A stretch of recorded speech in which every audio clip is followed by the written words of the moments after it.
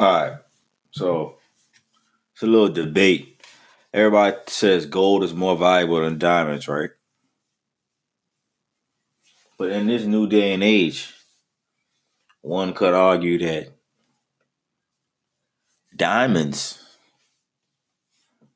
are an investment into your social status. You know what I'm saying?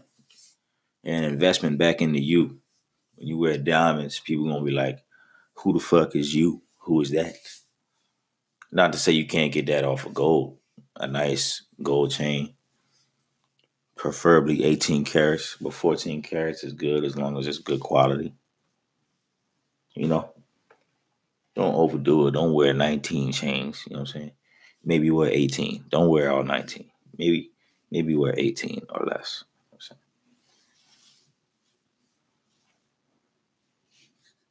Yeah, gold might be said to be more valuable if you're trying to resell it. But who buys jewelry with the intent of reselling it?